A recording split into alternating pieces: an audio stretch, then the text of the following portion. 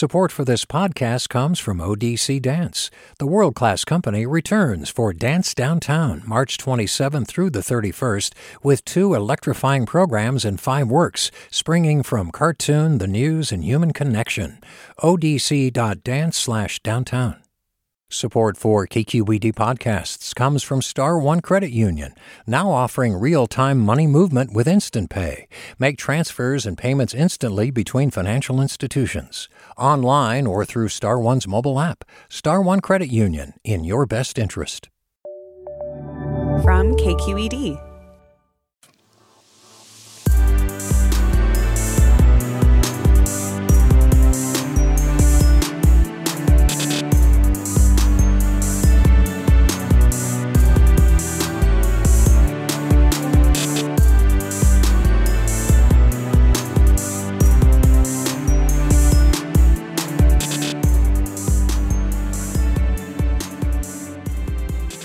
Well, you recognize that song, perhaps. It is, of course, graduation season at high schools across the nation, and Oakland Technical High School graduate Ahmed Muhammad is getting a lot of attention for his May 29th valedictorian speech, where he acknowledged being the first black male valedictorian in the school's history, paying tribute to those who, he said, had the ability but not the opportunity to represent the graduating class there.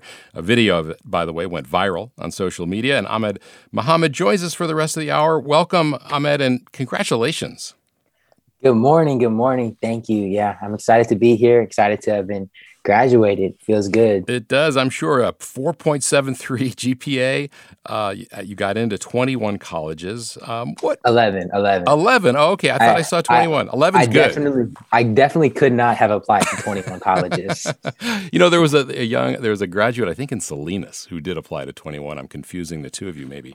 But 11 is great. You're going to Stanford, I understand, right? Yes. Why did you choose Stanford? It was definitely a tough decision. All the schools I applied to were amazing schools, and they all had amazing opportunities. But I chose Stanford, I think, because it has the strongest engineering program, in my opinion.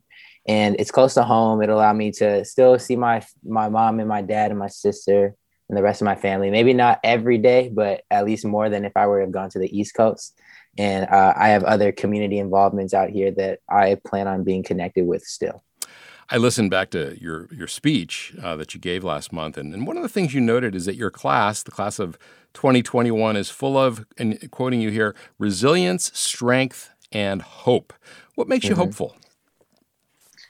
There's a lot that makes me hopeful, but just still going back to my speech and reflecting on all the 4 years that we spent as high schoolers, we've been leaders ever since the 9th grade. Ninth grade, we led protests against gun violence. Sophomore year, we rallied with our teachers for fair wages and equitable resources. 11th grade, it was a climate strike, and we persevered through COVID and Black Lives Matter protests, and we were leaders in an election. And our class has gone through a lot, and we've also stepped up to the challenge and become leaders in spaces where we need leaders. There's some very exceptional people of color. I'm thinking in particular, because I read her book, of Michelle Obama, who talk about the experience of having other people, when they were, your age roughly, trying to lower their expectations, to maybe set their sights a little lower. And I'm wondering if that ever happened to you. No, it didn't happen to me. Fortunately, I'm surrounded by a really supportive community, my parents, teachers, mentors, coaches who believe in me sometimes more than I believe in myself. So I've always been taught to shoot for the stars and to try to uplift as many people around you as possible. So I fortunately didn't have that experience of lowering my expectations. If anything, I set them pretty high, and I'm trying to reach that. Yeah. Well, what you've achieved obviously is exceptional. Do you think of yourself that way, as exceptional, or as just as you sort of said in your speech, you're just the one who's gotten the attention? Yeah, no, I don't view myself as exceptional at all. There are so many people. We all live different lives, and we have different experiences. And I don't think I am better than any other person. Grades don't say that. Test scores don't say that. I just try to carry myself as a positive and upstanding human being. And Yeah, I don't know how else to say it, but I don't see myself as exceptional. Yeah. What, as I said, your speech went viral. I think it was shared hundreds of thousands of times. What did you make of that?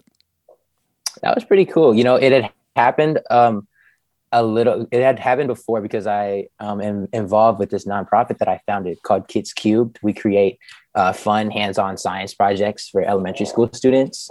And that had gone viral a little bit ago. So it was cool to see it happen again, but I wasn't as shocked. It didn't hit me as surprising as the first time it had happened. You mentioned science. Is that what you want to pursue?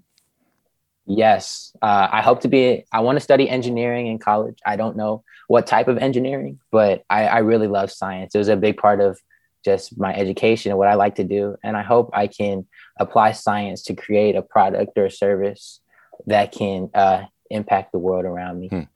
When I think of folks your age who are, entering college or coming out of college, and the list of things that we're counting on your generation to fix that we've screwed up, the older folks, starting with climate change, do you look at it that way? I mean, there's so many things wrong with the world. We talked earlier in the hour about, social justice and violence against trans women and people of color, and, down the list, a very long list, poverty.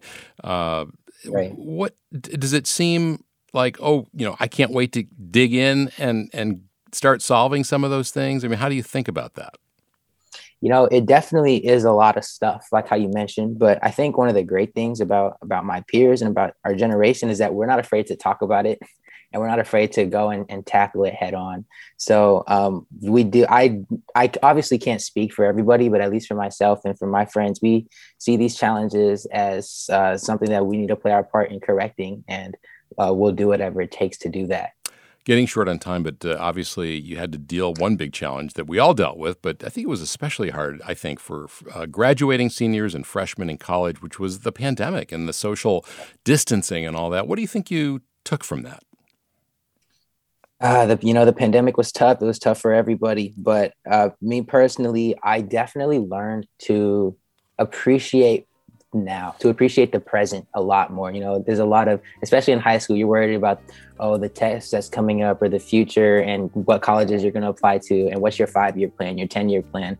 The pandemic really taught me to take a step back from all that and just soak up the moment and enjoy the moment as much as you can, because nothing else is guaranteed. That's right. I would say that was my biggest takeaway. That's a big one.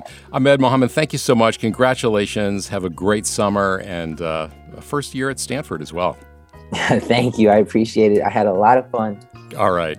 Forum is produced by Tina Lauerberg, Crystal Consol, Grace Wan, and Christopher Beal. Our acting senior editor is Judy Campbell. Our engineer is Danny Bringer, Katie McMurran, and Brendan Willard. Our intern is Kimia Akbari. Our executive editor, Ethan Toven-Lindsay. Holly Kernan, our chief content officer. Stick around. I'm Scott Schaefer. Mina Kim is next. Funds for the production of Forum are provided by the members of KQED Public Radio and the Germanicos Foundation and the Generosity Foundation. This is Barbara Leslie, President of the Oakland Port Commission. Oakland International Airport, OAK, is proud to bring you this podcast of KQED's Forum. When you're choosing your next adventure, the smart and convenient choice is to fly the East Bay Way from OAK to destinations across the USA and Mexico. And when you return home, tune in to KQED, always bringing us remarkable stories about who we are and where we live.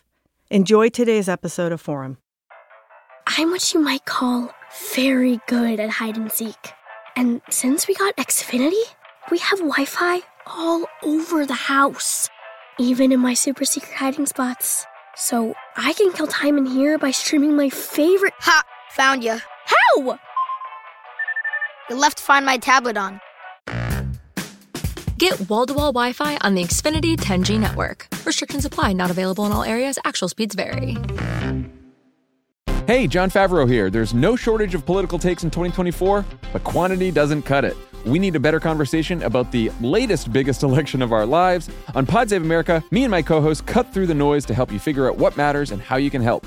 Every Tuesday, Wednesday, and Friday, Pod Save America is breaking down the political news that makes us laugh, cry, and snap our laptops in half. Expensive year for laptops. Make sure to check out new episodes of Pod Save America on your favorite podcast platform or our YouTube channel now.